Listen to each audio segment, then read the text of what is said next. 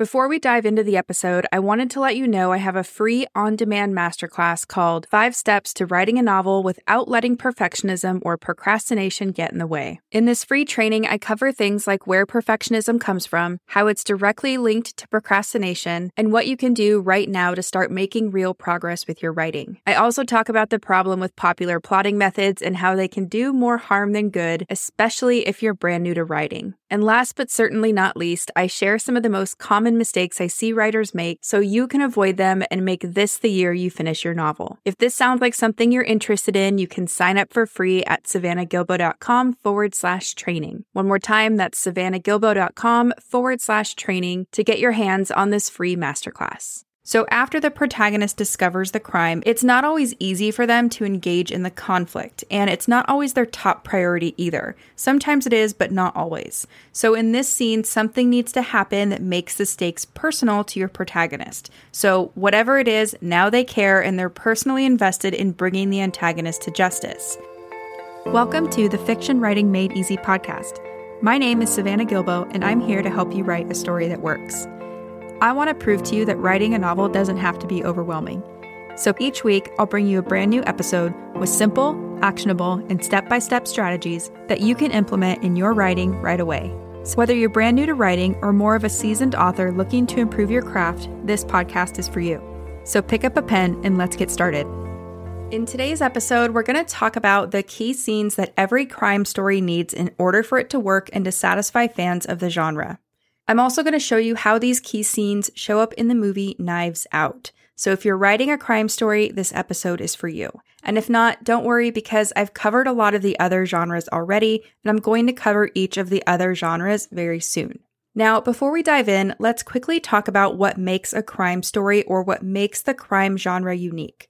Crime stories are all about the quest to either solve or commit a crime. So these stories start with a crime, most of them build with an investigation or a completion of the crime, and end with identifying and bringing the criminal to justice or not. In something like a mystery, the protagonist must wade through a closed circle of suspects, each with a credible motive and a reasonable opportunity to commit the crime, to make sense of the clues and to solve the puzzle. In something like a caper or a heist story, the protagonist will want to avoid capture and avoid being brought to justice by outsmarting the cop or detective assigned to stop them. Beyond that, crime stories can have any tone or style, they can be set in any place or time, and have various levels of romance, action, adventure, or magic. They can even include different subplots as long as the protagonist's mission to solve or commit a crime remains the story's focus. So why do people choose to read crime stories? People choose to read crime fiction because they want to feel a sense of anticipation and intrigue over whether or not the criminal will be brought to justice. They want to follow a trail of clues, make meaning of those clues, and figure out the puzzle right alongside the protagonist. By the end of these stories, most readers want to feel a sense of comfort, relief, and security when justice is served and order has been restored. So they want to see the wrongs righted and they want to see justice prevail. And like all genre fiction, you have to deliver the emotional experience readers are looking for in order for your story to work. To deliver this emotional experience, you need to include the obligatory scenes and conventions of your genre in your novel. So like I mentioned earlier in this episode, we are going to take a look at the key scenes of the crime genre. And these key scenes are the important events, decisions, and discoveries that move the protagonist along his or her journey from A to Z. They're what help us writers write a story that works, and when coupled with your genre's conventions, help you evoke emotional reactions in your readers. So let's take a look at what these key scenes are and how they show up in the movie Knives Out. And if you're wondering why I'm going to walk you through these key scenes in a movie, it's just because movies require less of a time investment, and I'm hoping you've either seen the movie Knives Out or that you will at least watch it after listening to this episode to help cement these key scenes in your mind. So of course you can and should study these key scenes in your favorite crime novels, but for today we are going to look at them in a movie. And as I go through these key scenes, I want you to consider why each scene would need to be in a crime story or what purpose they serve in the overall narrative. My hope is that you'll notice that each of these key scenes has a really specific reason why it needs to be there. And because of that, you can use these key scenes, plus the conventions of the crime genre, to help you craft an outline or a first draft of a story that works. As a freebie for this episode, I created a cheat sheet that lists out each one of these key scenes that every crime story needs in order for it to work. If you want to download that, you can go to savannahgilbo.com/crime. So one more time, it's savannahgilbo.com/crime. So without further ado, let's dive into the key scenes that every crime story needs, and we're going to look at how each of these key scenes shows up in the movie Knives Out. The first key scene is a scene in which the protagonist discovers a crime that's indicative of a master antagonist. So sometimes the protagonist will discover the crime on their own, and other times they will hear about the crime from somebody else. Either way, this first key scene is almost always the global inciting incident of the story because it kicks everything else into gear. So from here on out, the protagonist will want to figure out who done it so that they can bring the antagonist to justice. So where a thriller is about stopping a future crime from happening, a crime story centers around figuring out who committed a crime and then bringing that person to justice. If you're writing a caper or a heist story, you would really just flip this around. So potentially you'll have a protagonist that discovers an opportunity to commit a crime, or they commit their initial crime. So looking at our case study, Knives Out, this is where Fran, the housekeeper, finds Harlan dead with his throat slit. Benoit Blanc learns about Harlan's death because someone mails him a newspaper clipping and some money, essentially hiring him to solve the case. From Marta's perspective, she arrives at Thrombey House only to realize the whole family is there along with Lieutenant Elliot, Trooper Wagner, and a mysterious detective named Benoit Blanc. They're all here to investigate Harlan's death. So that's the first key scene. In the second key scene, the stakes become personal to the protagonist and they commit to figuring out what's going on so that they can bring the antagonist to justice. So after the protagonist discovers the crime, it's not always easy for them to engage in the conflict, and it's not always their top priority either. Sometimes it is, but not always. So in this scene, something needs to happen that makes the stakes personal to your protagonist. So whatever it is, now they care and they're personally invested in bringing the antagonist to justice. This scene usually occurs at the end of Act 1, cementing the protagonist's way forward into Act 2. If you're writing a caper or a heist story, you would just flip this around. So potentially your protagonist has already committed a crime, and now the need to escape justice or stay off the radar has become personal. So looking at our case study, Knives Out, Benoit Blanc is personally interested in this case for two reasons. First, someone anonymously hired him to solve it. Second, his father was friends with Harlan, and Benoit believes him to be a good man worthy of seeing justice delivered. For Marta, she's personally involved in this case because she thinks she's responsible for killing Harlan. She wants to know what Benoit knows to avoid being caught. So that's key scene number 2. Key scene number 3 is a scene in which the protagonist learns more about what the antagonist wants and why. So this scene raises the stakes and the clock starts ticking. When the protagonist discovers what the antagonist wants and why they want it, things are going to feel both exciting and more challenging at the same time. So usually it's going to feel more difficult to solve the crime because of this new understanding or realization, but the protagonist is still going to be committed to seeing it through. Sometimes this is where they move from a more reactive state to a more proactive one too. So this scene could include their first real lead regarding whodunit or who's responsible for the crime. Or it could be that they need to dig deep for insights or neglected clues to regain their advantage. This scene usually occurs at the midpoint of a story in the middle of Act 2. And if you're writing a caper or a heist story, just flip this around. So you're looking at it through the criminal's perspective, not the detective or the police officer's perspective. So just think about how you would raise the stakes and start that ticking clock for your caper or heist protagonist. In our case study, Knives Out, this is when the lawyer reads Harlan's will and the family learns that he left everything to Marta. Marta confesses to Ransom that she killed Harlan. Ransom offers to help Marta in exchange for his share of the inheritance, and Benoit Blanc suspects foul play and has eliminated no suspects. So either way you look at it, from Marta's side or Benoit Blanc's side, the stakes have been raised and the clock starts ticking. And that's key scene number 3. Key scene number 4 is a scene in which the protagonist reaches an all is lost moment where they realize they've come to the wrong conclusion or they've been pursuing the wrong person. So eventually the protagonist will reach this all-time low where it seems like they're never going to be able to bring the criminal to justice. Sometimes it seems like they've reached the wrong conclusion or an unsatisfying dead end, but they learned something that gives them a little glimmer of hope. In some stories, this is where the case within a case is solved.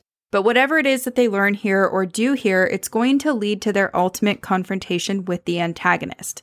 This scene usually happens at the end of Act 2, pushing the protagonist into Act 3 and into the inevitable climax of the story. So again, if you're writing a caper or a heist story, just flip this around so that your protagonist reaches an all-time low moment where it probably feels like they're never going to escape justice or they're never going to pull off this crime that they're planning to commit. So in our case study example in Knives Out, this is where after a car chase, Marta and Ransom are caught. Ransom is taken into custody by the cops and Benoit Blanc rides with Marta. She stops at the blackmailer's location to find Fran in a chair dying from a morphine overdose and calls 911. So from both of their perspectives, this looks pretty dang bad. For each character, it's their all is lost moment. And that is key scene number 4. Key scene number 5 is a scene where the protagonist exposes the true criminal in the big climactic moment and unravels all the antagonist's motives and plans. So this is the main climax of the story where the protagonist confronts the antagonist directly, gambling on the correctness of their deductions. So if they're right, they will finally accomplish the goal that was raised at the beginning of the story, and they will bring the criminal to justice. The ending should also provide an alibi for any other suspects to strengthen the real killer's identity and eliminate any doubt. So we want to tie up all the loose ends here. And if you're writing a caper or a heist story, this could be where they finally pull off that big crime, or this could be where they get caught. It depends on what type of caper or heist story you're telling. But looking at our case study in Knives Out, this is where Blanc reveals his deductions to Marta, Ransom, and the police. Marta tricks Ransom into confessing by saying that Fran survived and that she will implicate him in Harlan's murder. After Ransom confesses and vows revenge, Marta vomits on him, revealing her lie. So Ransom attacks Marta but doesn't hurt her because he unknowingly uses a retractable stage knife. So this is where both Marta and Benoit Blanc confront the real criminal, which is Ransom, and they're kind of two halves of a whole in this scene. So Benoit Blanc rattles off his deductions about how they know it was Ransom, and then Marta tricks him into actually making a confession out loud. So it's a pretty fun climactic scene. And that's key scene number 5. Key scene number 6 is a scene where we find out whether the protagonist has brought the antagonist to justice or not. So in that climactic moment, the protagonist has either correctly identified the criminal or they have failed to do so. And after that big climactic moment, if the protagonist is successful in identifying the criminal, then they will get confirmation that the antagonist has been brought to justice. So this doesn't mean they have to literally see the antagonist being brought to justice or walked into jail or anything like that, but they do need to learn at least somehow that justice has been served and that order has been restored. And again, if you're writing a caper or a heist story, this would just be the opposite. So did your caper or heist protagonist get caught and brought to justice or not? Did they get away with their crime? In our case study of Knives Out, this is where the police have recorded Ransom's confession and he is taken into custody as Marta watches from what is now her glorious mansion. So that's key scene number 6, bringing the whole crime story loop to a close. Now, you might be thinking that including these scenes in a crime novel sounds obvious, but you would be so surprised how many crime drafts I see that are missing these key moments or that downplay these key moments. It happens all the time. And I just want you to remember that these are the key scenes that readers come to crime stories for. So they absolutely love these moments, and if you don't have them, you're not going to satisfy readers of this genre. So let's do a really quick recap of the 6 key scenes that every crime novel needs. Key scene number 1 is a scene in which the protagonist discovers a crime that's indicative of a master antagonist. Key scene number 2 is a scene in which the stakes become personal to the protagonist and they commit to figuring out what's going on so that they can bring the antagonist to justice. Key scene number 3 is a scene in which the protagonist learns more about what the antagonist wants and why, so this raises the stakes and the clock starts ticking. Key scene number 4 is a scene in which the protagonist reaches an all-is-lost moment where they realize they've come to the wrong conclusion or they've been pursuing the wrong person. Key scene number 5 is a scene in which the protagonist exposes the true criminal in the big climactic moment and unravels all the antagonist's motives and plans. Key scene number 6 is a scene in which the protagonist brings the antagonist to justice or not. And remember, if you are writing a caper or heist story, you would just flip this around and tell the story from the criminal's perspective and not someone like a detective or a police officer or whoever. So you can use the same framework, you're just looking at it through a different lens if you're writing a caper or a heist story. As a freebie for this episode, I created a cheat sheet that lists out each one of these key scenes that every crime story needs in order for it to work. If you want to download that, you can go to savannahgilbo.com/crime. So one more time, it's savannahgilbo.com/crime. And like I mentioned earlier, either way you're going to write your crime story, don't skip over these key scenes or leave them out of your story. Instead, use them to help you flesh out and construct your story, and then figure out a way to deliver these scenes in new and unexpected ways. If you do that, you're not only going to write a story that works, but you will probably gain fans for life too, and that's the dream, right? So that's it for today's show. As always, I want to thank you so much for tuning in and showing your support. If you want to check out any of the links I mentioned in this episode, you can find them over at savannahgilbo.com/podcast. And if you haven't done so already, make sure you subscribe to the show because there's going to be another brand new episode coming out next week. If you're an Apple user, I'd really appreciate it if you took a few seconds to leave a quick rating and review. Your ratings and reviews tell iTunes that this is a podcast that's worth listening to. And in turn, that helps this show get in front of more fiction writers just like you. So that's it for today's show. I'll be back next week with a brand new episode. Until then, happy writing.